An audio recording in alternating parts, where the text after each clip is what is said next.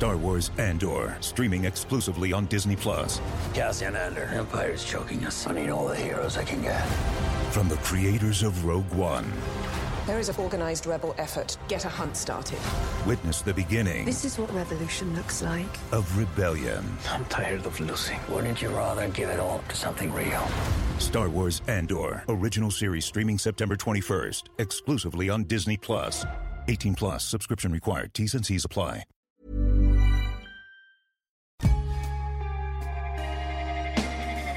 With thanks to Bailey's, this is the Women's Prize for Fiction podcast, celebrating women's writing, sharing our creativity, our voices, and our perspectives, all while championing the very best fiction written by women around the world. I'm Yomi Adegake, your host for season 3 of the Women's Prize podcast. We have a phenomenal lineup of guests for 2021, and I guarantee you will be taking away plenty of reading recommendations. Each Bookshelfie episode, we ask an inspiring woman to share the story of her life through 5 different books by women. Hello and welcome to today's episode of Bookshelfie. We are still practicing safe social distancing and this podcast is being recorded remotely. During this recording, I had a couple of technical issues with my microphone, so please do ignore any hiccups with the sound. I'm excited to tell you that this year's shortlist is out and the 6 brilliant authors and their books can all be found on our website, www.womensprizeforfiction.co.uk. Today's guest is Labour MP Jess Phillips. Jess is one of Westminster's most outspoken members who has forged a formidable reputation as a people's champion and defender of the underdog. She has served Birmingham Yardley since 2015 and has been Shadow Minister for Domestic Violence and Safeguarding in Keir Starmer's opposition front bench since 2020. She is also an author. Every Woman, released in 2017, is part memoir, part reflection on womanhood. And Truth to Power, 7 Ways to Call Time on BS, is her pragmatic guide for calling out bullies, cheats and liars, whilst imparting her signature style of straight-talking wisdom into the mix. Her forthcoming book, Everything You Really Need to Know About Politics, My Life as an MP, is out in July, in which she lifts the lid on the systems and rules that govern us all, and in her own inimitable style shows us what's really going on in British politics.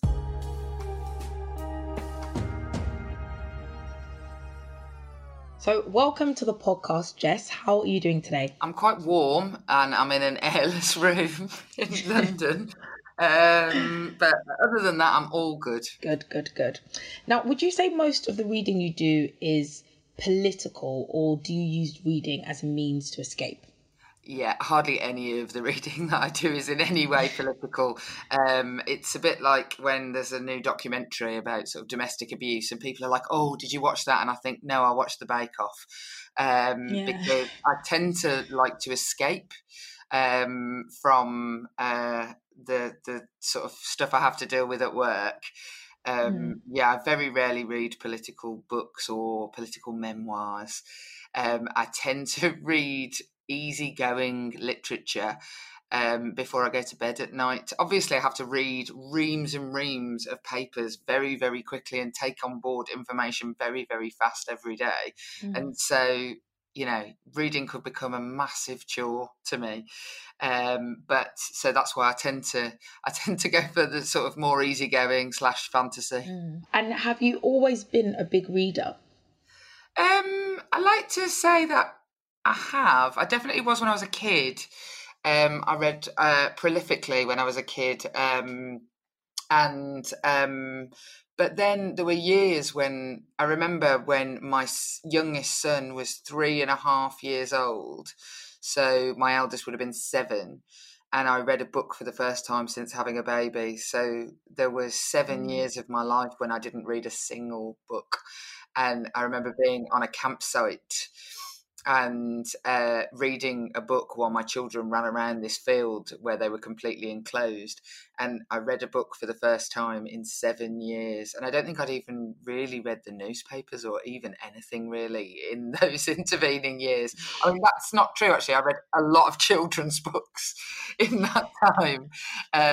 But yeah, no, I really didn't. I didn't read very much in those years.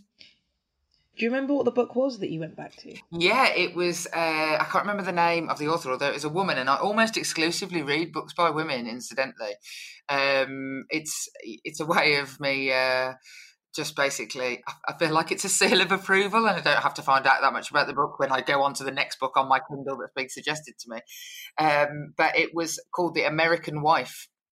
It was you did. I mean, I don't want to spoil it for people, but it's about one of the presidents. It's a sort of fictionalized reality of the life of the first lady. I won't say which one because it becomes apparent throughout the book.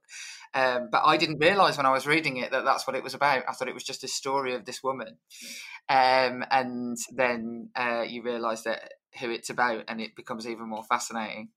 It could have been literally the worst book in the whole world, but it was the first book that I had read in 7 years, and so I was like, "This is a masterpiece." Just grateful, yeah. Oh, would you say that lockdown has changed your reading habits at all and tastes? I've definitely read more over lockdown. I don't think it's changed my taste, but again, I think it's made me really, really, really lean into sort of much more real life fiction, like niceness, like 30-something woman seeks love sort of fiction, rather than, I'm a big fan and always have been of dystopian novels. And so I really don't want to read about dystopia at the moment when living through it. Not whilst living in it. Yeah, exactly. I feel a bit like this is just too real. But I've definitely read more books during lockdown, and it made me encourage my sons to read a lot more as well, because frankly it is a quick and easy way to homeschool, is to say read, like I made my sons read all of the Adrian Mole books, which are my favourite books in the world, and then I reread them as a sort of, so that I could test them to see if they'd actually read them, and ask them questions about the themes and the political themes in it, because it was an easy way to homeschool. It was not on their syllabus, and it will not help them pass their GCSE. But I'm sure you enjoyed it, and so did they. Yeah. So it's just... There is no time in my life when I can't read the Adrian Mole books and just enjoy them deeply. So thank you so much, Jess. So getting on to your first Bookshelfie book, which is Wild Swans by Jung Chan. Can you tell me a little bit about what this book is about? So the book is about three generations of women, political women, before the Cultural Revolution in China, during Mao's Cultural Revolution, and then China post. Not China post as it is today, because this book was written some 25, 30 years ago now. But I read it. Oh gosh, 20 odd years ago now, yeah. But it's basically the sort of untold story of the history of communism in China through the experiences of women who were part of the military, who were part of the political scene. And it's a generation, so it's her grandma, her mother, and then her. And it is just, I think that I didn't realise at the time, it's very easy to paste back. My husband taught me the term backronym yesterday, which is when an acronym is made up post time. I'd never heard of that word before, but it's very easy for me to paste onto my experience of reading Wild Swans as some sort of revelation about the idea that there were women involved in history at all who weren't monarchs, that there were, because I studied history and I'd read it whilst I was studying a degree in history, that there were women who were intrinsic to the story and the movement forward of the politics of the time. And now I look back and I think, I absolutely loved this book, and I definitely just read it because it was the thickest book on my mum's bookshelf, and it looked like a sort of like, I was at university, and you're a bit like, pretentious when you're at university, and so I was a bit like, it's like one of those books like you have to have read sort of thing. So I thought, I'm going to read this. But I absolutely loved it. And I remember being on a campsite in on the border of France and Spain. I'd gone to see my boyfriend who was surfing there for the summer. I mean, I'm literally sound like some sort of terrible student. And I'd gone to stay with him, and there were all these surfers, and we were all living in this sort of commune, and it was very it was very liberating and exciting. And I just lay in a tent and read this book for almost the entire time I was there, because I loved it so much, and it will forever in my head be associated with a terrible French pop song about the Champs-Elysees, which played in the bar near my as I was reading it. It played like on repeat, back in the 90s when like you would get like a Europop sensation, and it played on repeat. And so whenever I think of Wild Swans of the Cultural Revolution, I think of this song. Thank you, Jess. Would you say that you came from a political family growing up? Yes, 100%. My family are deeply political. It wasn't an option. It was like religion. It was what you did at the weekends and in the week. You were activated. So on like a Monday, the women's group would come round and sit in my house, and then on Tuesday it would be the people who would organise the co-op for the vegetables for the community. It would be like the CND meetings would be happening in your garden on a Thursday. And everything in between. I went to Women's Liberation Playgroup, which was set up by the group of political women in my area, because the women, we didn't have organised childcare back then, but the women decided that they wanted to go out and work, so they basically set up a cooperative childcare system where everybody did a day. And they raise money to have some what we used to term nursery nurses. I'm sure that's deeply politically incorrect now, but that's what we used to call them. Where and the women would take it in turns to do their day, so that women could go out and work. So yeah, my upbringing was so political. At the weekends, I would be made to make leaflets on an old like duplicator in my dad's garage. And then we'd go and put up posters. We were always campaigning for something. I was always releasing balloons, making handprints for Greenham Common to ban the bomb. Yeah, so it was really, really, really political. And every single day, we would sit round a dinner table and we would talk about, the politics of the day. And this was Thatcher's Britain, so there was a huge amount of debate in my house. So that being said, were your ambitions always political, and did you sort of know from a young age that you wanted a career that involved, sort of advocating for others? Yes, basically.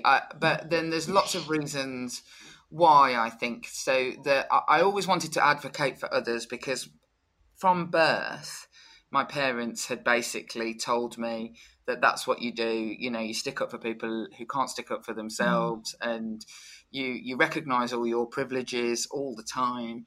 And so that was really beaten into me. But also, like, that's what both my parents did. My dad was a teacher in Handsworth in Birmingham, and he specialised in teaching from the 1960s until the 1980s in teaching kids who were newly settled migrants to our communities.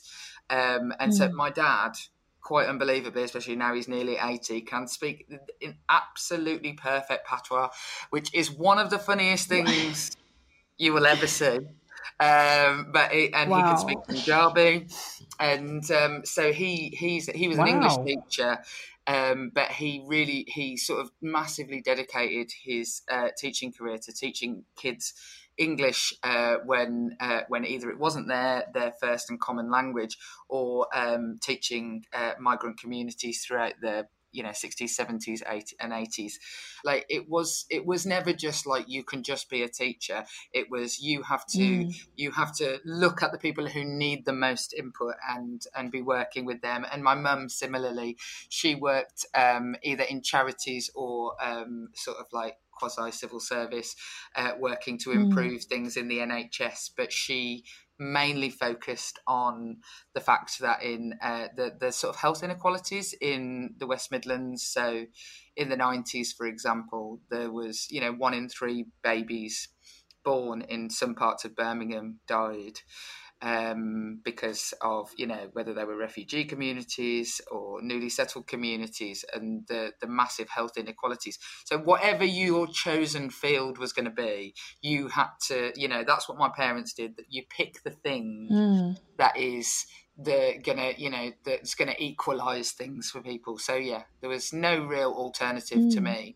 And so when I went to work, my political ambitions, whilst I really enjoyed politics and talking about politics and everything, my political ambitions were much more about becoming like a person who works in an organisation that seeks to equalise things, rather than being like, a political frontline player. That's interesting, because sometimes when somebody's grown up with parents that have particular operate within particular spaces, they kind of rebel and are like, I'm going to go the opposite way. But it seems that there must have been a real kind of like, I don't know, like reverence for your parents' way of life and political ideology that you decided to follow from quite an early age. It doesn't sound like you went through a phase where you're like, I'm just going to do something completely different. Did you? No, I would never. My biggest rebellion would have been being conservative. There is almost nothing I could do that would have offended my parents, or that they wouldn't have been tried to be cool about. But apart from, had I been really Tory or married a Tory, I think that. Although I think that now my dad draw is the line slightly there. Had I been really conservative, or they would have found that really, really deeply difficult, I think. There's never been a moment where they wouldn't have been proud of the jobs that I'd taken up, I have to say. So your second Bookshelfie is How to Be a Woman by Caitlin Moran. Please tell us a little bit about the book and when it was that you read it. So the book is the first, I would say, of what is now a very well-trodden genre of sort of modern day feminist texts. So obviously I was raised by a feminist mother who, read Simone de Beauvoir, and The Female Eunuch was in constant discussion by some women's group in my house, or Fear of Flying and Fat is a Feminist Issue, and all of those sorts of books from the era before. And then there was a fallow period in, say, the late 1980s, the early 1990s, where the sort of Thatcherism was saying, oh, women have it all now, you've got it all, you've got work, you've got everything. And there was a sort of lull in the idea of feminism. And then Caitlin Moran wrote her book, How to Be a Woman, and it was the first of, hang on a minute, I'm not entirely sure that everything is all right, but it was written, it's funny. It's not like sort of angry women, which was very much my experience of feminism in the 1980s, was basically people doing primal screams in my living room and being really cross about everything. It is a joyous book that tries to sort of rebirth feminine, and I think it did it very successfully. I have to say, it was a wildly successful book, but also it's sort of bred this we would call this new wave of feminism that we have now, that seems like it's, there's new books every year that come out, and obviously the sort of popularity of things like The Handmaid's Tale and things. There is in the zeitgeist there is this issue of feminism, but then it was really in the building blocks. And so the book is just about, like, you don't have to be really cross, but these are the things that are a bit more rubbish for women. And it was written by a working class woman from the Midlands, and so I felt like, oh look, I could be a sort of feminist activist. Like, that's okay. I don't have to be cross like those women were in the early 1980s around my house. It can be like a joyous thing, as well as a really important thing. And so the book is about that. It's about sort of like what sex is like for women. It is about like women. It's the first ever book, I think, that I read where a woman talked about masturbating. And like, that nowadays that seems like passé, but then it was just a bit like, oh yeah, look, oh yeah, she's going to say that she's going to do it. It's like massive oversharing. Also, it was the last book my mum read it and gave it to me, which she used to do all the time. My mum was, I've never met a prolific reader like my mother. Never. Like, she would literally, on holiday, she would take like 3 T-shirts and just a whole suitcase full of books, and she would have read them all by the end of the week. But she never remembered a single bloody detail about any other books, but she could read really, really fast. And she absolutely, she consumed books. She was one of those kids who went to the library and as a sort of lonely working class kid. And so she absolutely consumed that. And it was the last book that she gave me before she died. And she said, you should read this book. And she died just a few months later. So, I think that is why it is for a number of different reasons. Also, Caitlin is now my friend. So one of my friends once said to me, you only became a politician so Caitlin Moran would become your friend. So also speaking to, the feminists that you described and the images of feminism that you described in the 80s and 90s, sort of women that were, angry, and obviously, having good reason to be angry, but still that not necessarily being the only sort of representation of feminism that you wanted to see. Do you feel that there has been a shift now in terms, or at least a meaningful shift in terms of how feminists are viewed? Or do you feel that we still have some way to go? Because feminism has definitely found its way into the mainstream, but simultaneously there are still conversations about, I guess maybe we talk less of angry feminists, but like SJWs in terms of social justice warriors, and women can be sort of characterized as angry in a slightly different way. But I want your thoughts, not mine, so I'll shut up. Look, I think we're in dangerous territory here of the angry feminists. Actually, nowadays the sort of angry moniker gets given to not just feminists more generally, although it's definitely been said about me, but it is definitely an intersectional feminism, like a tool used to bash intersectional feminists, say black feminists. But the idea of the angry black woman is never far away, and so it's without question we have a long way to go. Huge amount of progress that still needs to be made. But I do think that feminism has become the mainstream is both a plus and a minus. So the fact that more people, like my sons who are 16 and 12, like they are completely au fait in a way that my husband certainly wasn't when he was 16 or 12, or even my brothers weren't when they were that age, being raised by very strident feminists. Incidentally, my husband also went to Women's Liberation Playgroup as well. So our eyes met across the toast. That's how we didn't get together then, obviously. But the trouble. So my sons are much more au fait with the idea of consent, for example. I'm much more able to recognise the experiences of the girls in their school in a manner that they understand why things have to be different for them and accept that things have to be different for the girls, rather than being annoyed and angry that, apart from still that this will never ever go away, the idea that girls get out of things because of their periods. And I keep saying to my sons, would you like to have periods? Because that's the alternative, my friend. But so there is definitely more of a sense amongst young women today of what should and shouldn't be tolerated than there was even when I was a teenager, when we tolerated so much.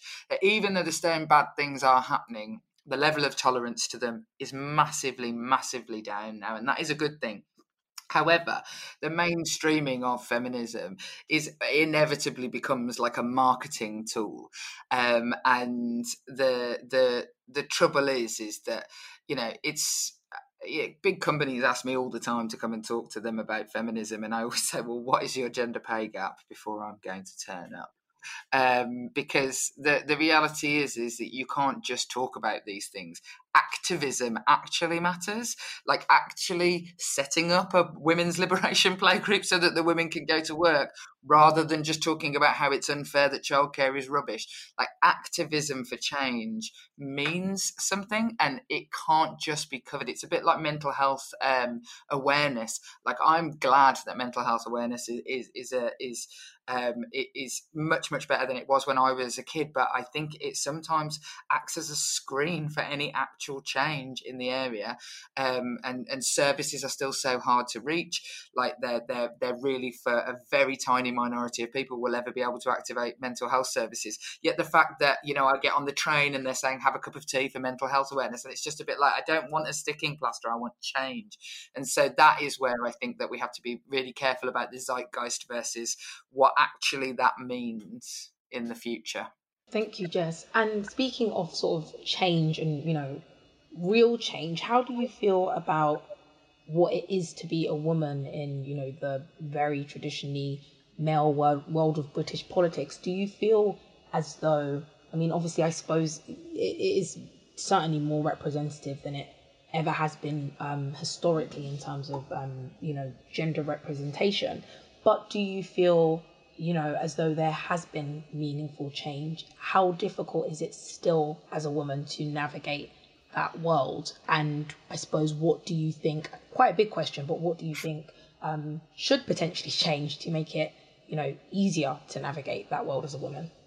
Yeah, I mean, there's so much that needs to still change. I mean, even just the very institution is exclusive, isn't it? You know, like every day you can read in the newspapers about money being spent on X, Y, and Z, and it just feels so distant from most people's lives.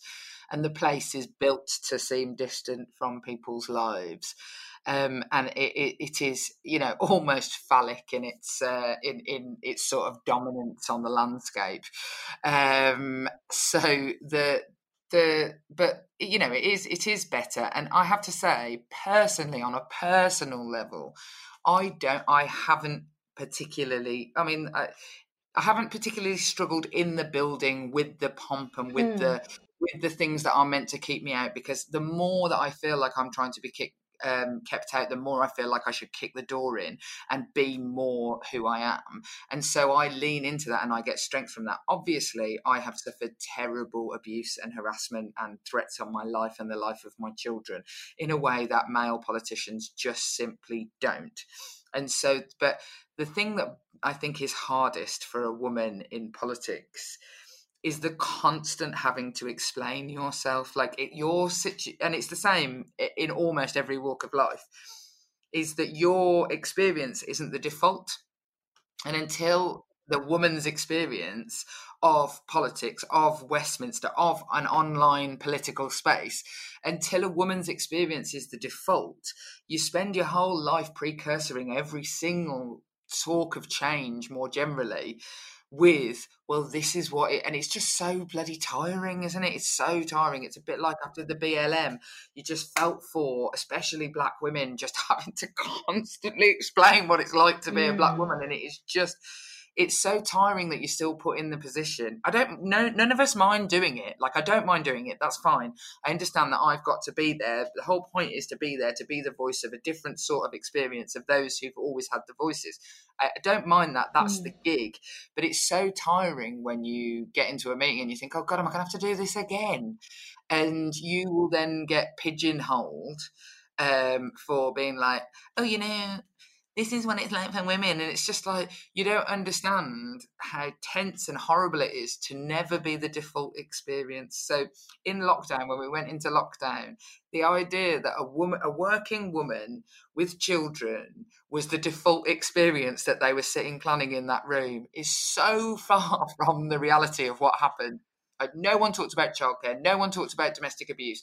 No one thought about people who were on certain contracts. Like the wedding industry is a really good example of the one that was absolutely decimated without any thought for how those people are employed. And that's because they are almost exclusively all women.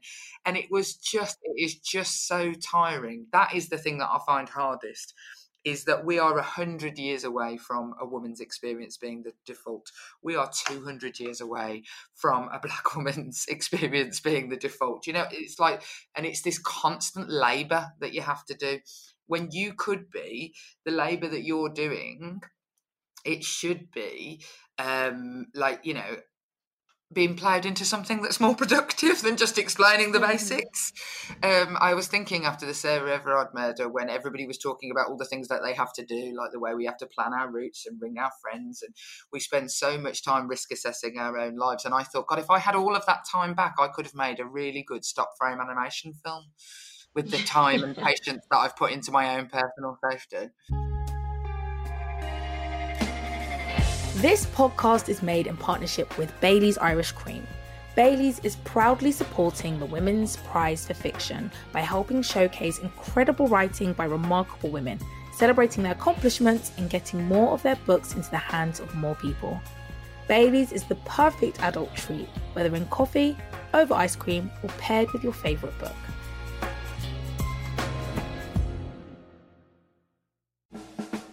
Enjoying the Women's Prize for Fiction podcast?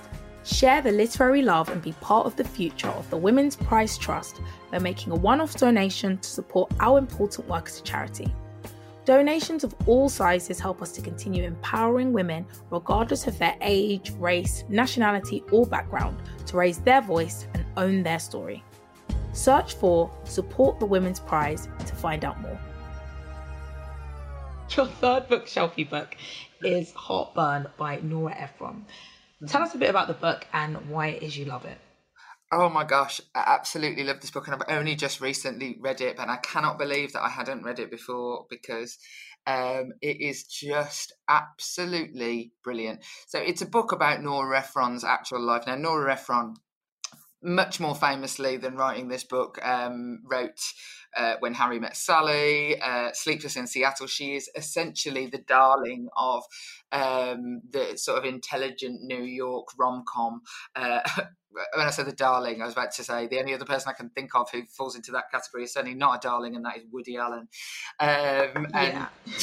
So less said about that. Nora Ephron is and this book is about her husband running off with another man, and it is just so delightfully acerbic, and I think the reason that I love it is because it is clever and it is funny as hell, and there's loads. I have to keep looking up words when I was reading it because there's loads. It's about, she's a food writer. The sort of fictionalized version is she's a food writer, and she's a Jewish woman, and she writes all this stuff, all these sort of Jewish recipes, and I've been looking them all up. I'm going to cook them all, but it is just so funny, and it made me realize that like the brilliant and intelligent and funny writing of women that has been put into the category of chick lit and like rom-com, it made me think, it was okay for me to love those films and see myself in them and not feel like a guilty feminist about it, because this book is one of the cleverest and funniest books that I have ever read, and it is just like there's no rules. As somebody who writes books, like you sort of try and stick to sort of narrative arcs and linking things from one thing to the other. It is literally just a crazy stream of consciousness of a woman who's pissed off, and that is like, I found it so like, oh look, we're allowed to be like a little bit like crackers and like just write like fuck you basically to your ex-husband. I just really, really, really loved it, and it made me feel much, much, much more like not even angry at the way that sort of literature gets presented, but it made me really like chuffed that like those brilliant, funny, witty women, and I absolutely love like that sort of the books where I really like 30-year-old woman works in a advertising. Why do they always work in advertising? Advertising always like they're either a writer or they work in advertising. Those are the only two journalism or advertising. Single women are not only even allowed those two jobs. I have no idea why. But if you're in your 30s and you're not in one of those jobs, you're probably married already. That's the only thing I can assume. But I absolutely love those books, and I think that they should be considered to be funnier than they are. So I read a huge amount of Mari McFarlane books, which are essentially like rom-coms in a book, but they're really funny. They make me laugh out loud. And so, yeah, the Nora Ephron. I mean, I feel like I just grew up with Nora Ephron.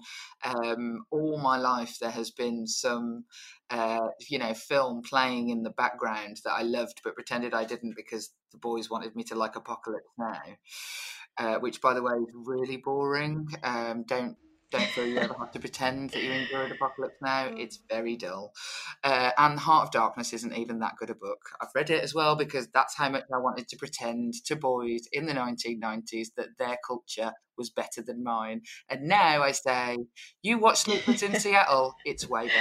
Oh God! Would you say that Nora Ephron's writing has inspired yours in any way? And if so, or even if not, which other female writers do you feel have shaped the way in which you write and your approach? Because you've spoken so nicely and eloquently about, how women's writing, especially when it's funny and kind of irreverent and light-hearted, can be just kind of shoved into the chick lit category. But that's something that you're kind of embracing now in terms of how you consume media. So yeah, I'm interested in what your influences have been.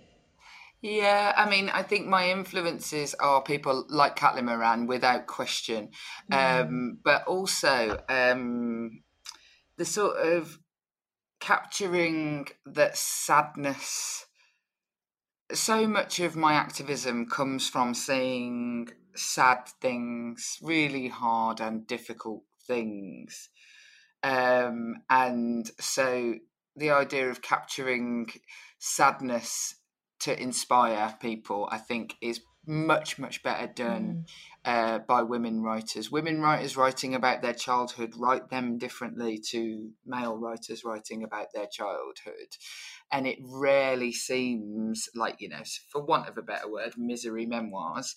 It rarely seems like misery. It seems like something that has to be changed. So I read Oranges Are Not the Only Fruit when I was only about 11, 12 years old, and it is about this young woman growing up in a very, very, very religious background and being a lesbian.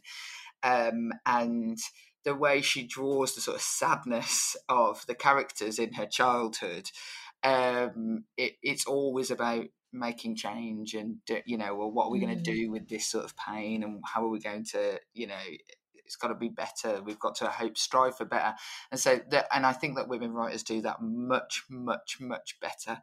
I think that from the women writers that obviously there's some crap ones, but from the women's writing that I read, I think that they are much, much more hopeful about sadness.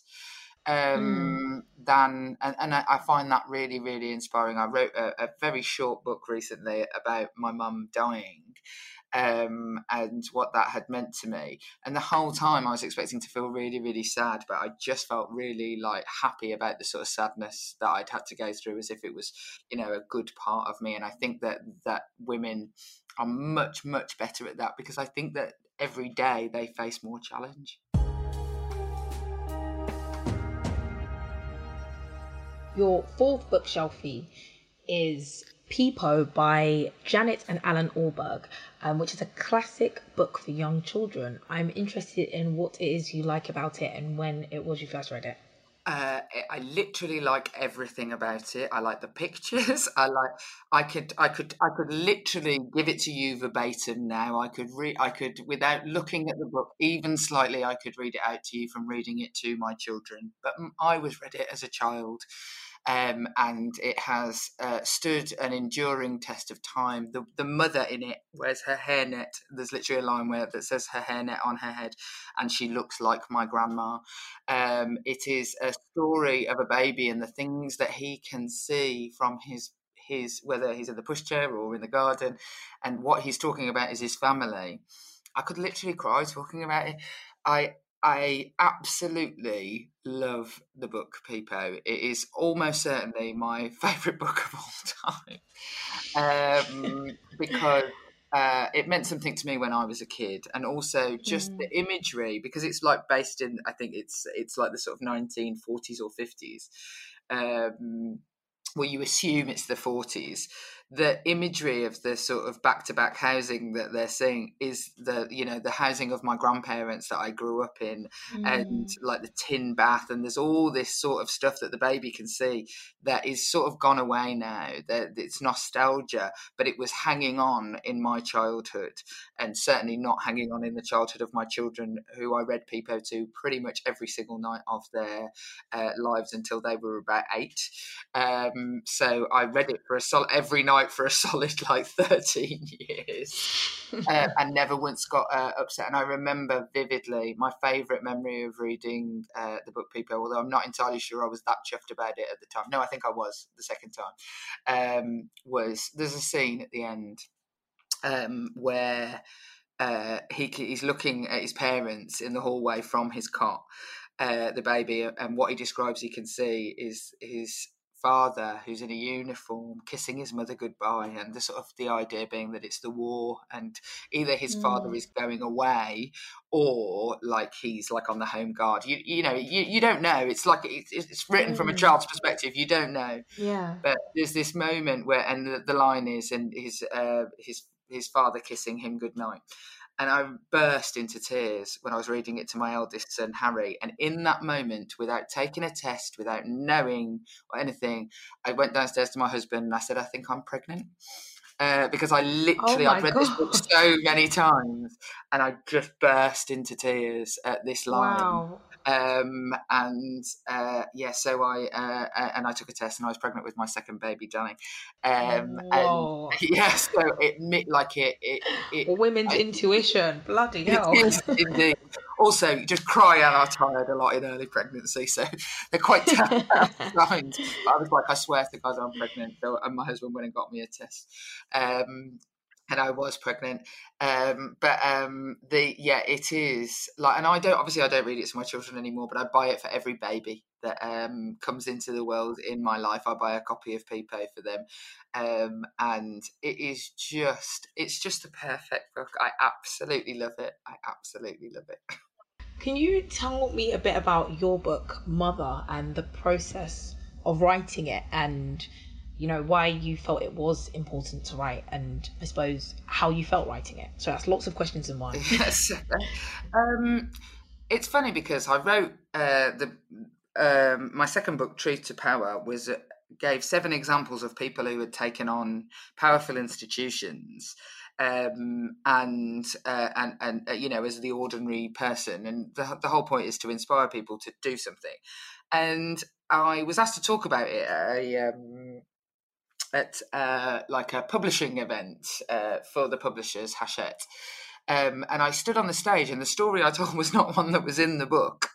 The story I told was the story of my mum taking on ICI, the drug company, for giving my nan a drug that had made her go blind, and over a 10-year period finding hundreds of people who'd been in the same situation, and ultimately suing them for nearly £10 million by 1981.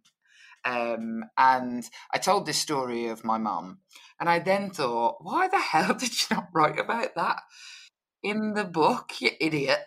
I don't know why. I genuinely don't know why. I feel like I don't know enough about it, and I didn't ask enough questions of my mum about it while she was alive, because it wasn't something that she talked about a lot, and it was before I was born.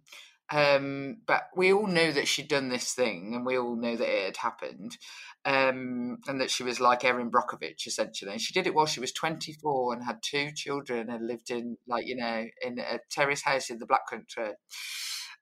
So she was by no means, they didn't have phones to find, or the internet to find all those people. She went up and down the country searching for them, holding meetings and knocking doors and things. Yeah, so and took on a drug company. But I don't know why I didn't include it. So I thought I should write about this. Also, a very famous writer was at this event and said to me, you should definitely write a book about your mum. So then I was a bit like, maybe I should do this. So then the opportunity came up by the Birmingham publisher who does this sort of crowdfunding publishing, and I knew him. I grew up with him. It's like a village. We all know each other. I know there's a million people there, but honestly, my dad definitely lent your dad his ladders in 1974. We all are connected somehow. So I knew this bloke, and he got in touch with me and said, would you do something? And I thought, well, this is a good opportunity for a Birmingham publisher, a place my mum grew up and loved, to write the story of how my mum had done this amazing thing, but also talk about, it's like an opportunity then to talk about how she, what it felt like to lose your mom, and the political idea of being a mom and why it gets put on a pedestal and how that holds us back. And I got to do all that while putting my mom on a pedestal. It was, and also tell your mom gags, which I have always wanted to basically write a book of your mom gags. The first time I ever went on Have I Got News For You, the blanks round where they have the headlines and they've got bits blanked out. My husband said to me, you should just say your mom for every answer.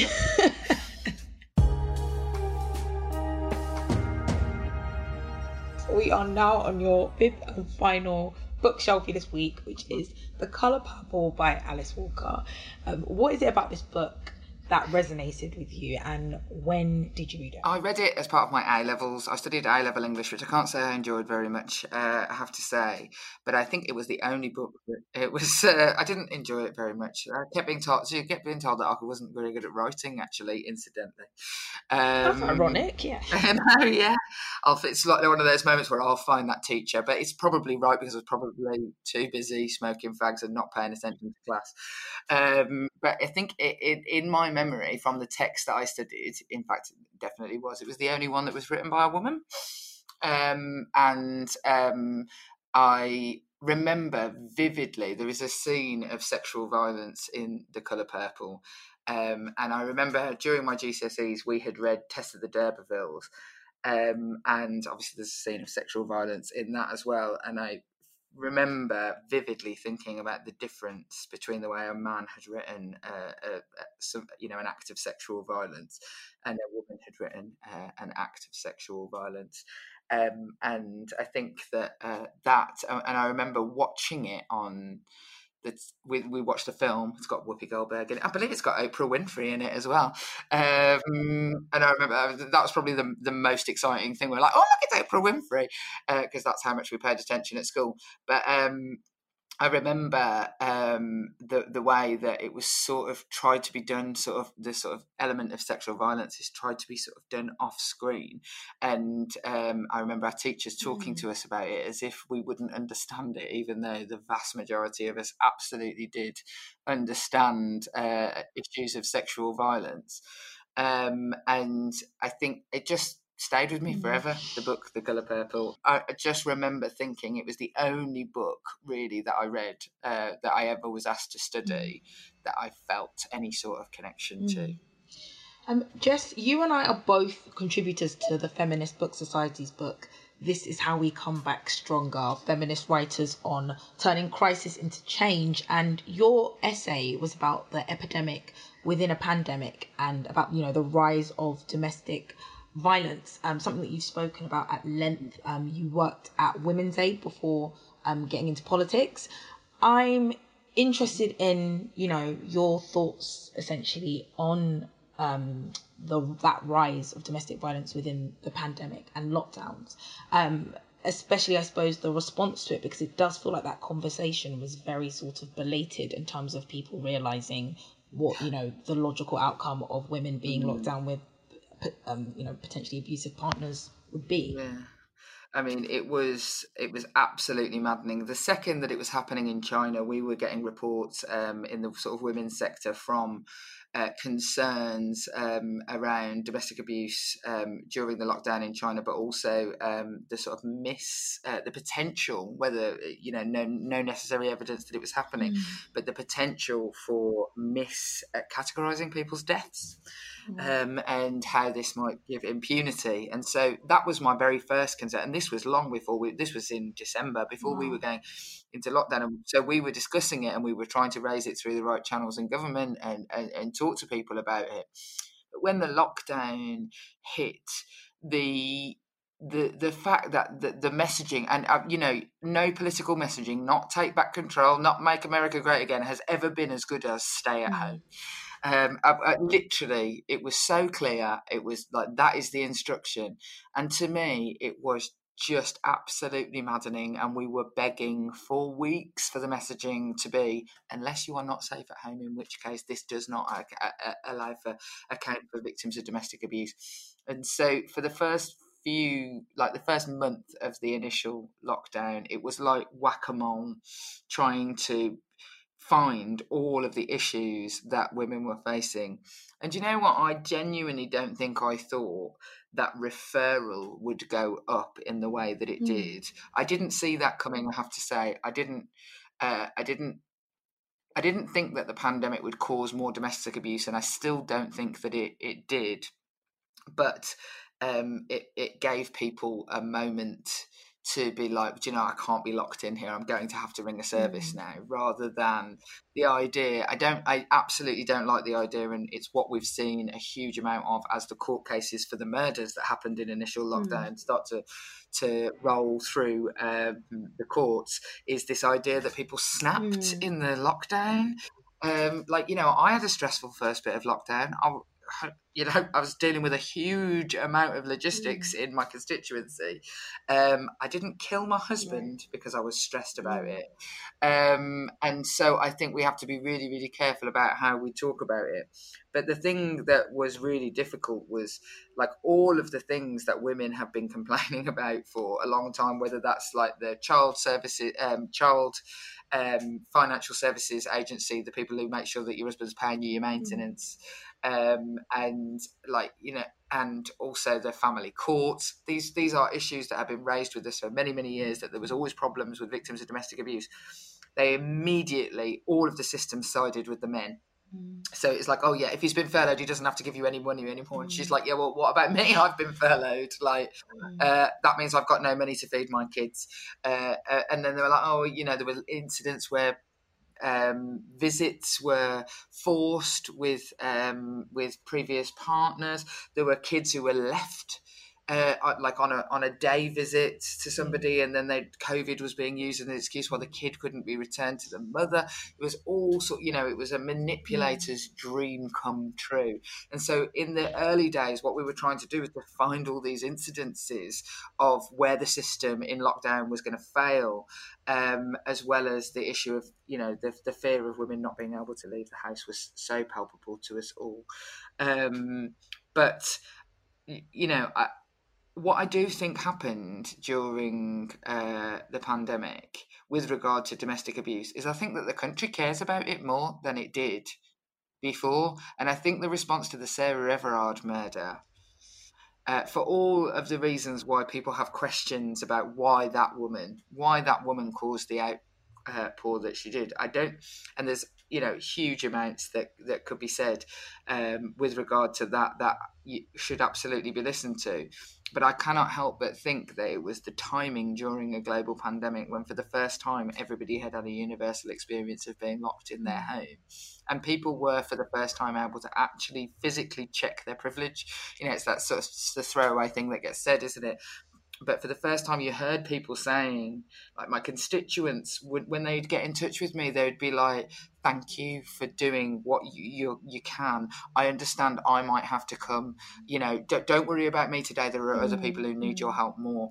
And there were people who say, it's terrible. I really want to see my mum. I'm hating it, but at least I'm safe in my home. Like there was this overall sense of people checking their privilege. And I think that victims of domestic abuse and children who were being abused in their homes became the top of people's lists. And, that is a silver lining to the world's greatest cloud. But what we have to now do is make sure that we keep our foot on the pedal and we don't allow a system breakdown. to happen again, and that we use it as an opportunity to listen to the things that the women were telling us. Like, we're brilliant at risk assessing. Women have been telling us what was going to happen if something bad happened for a long, long time, and not enough was done about it.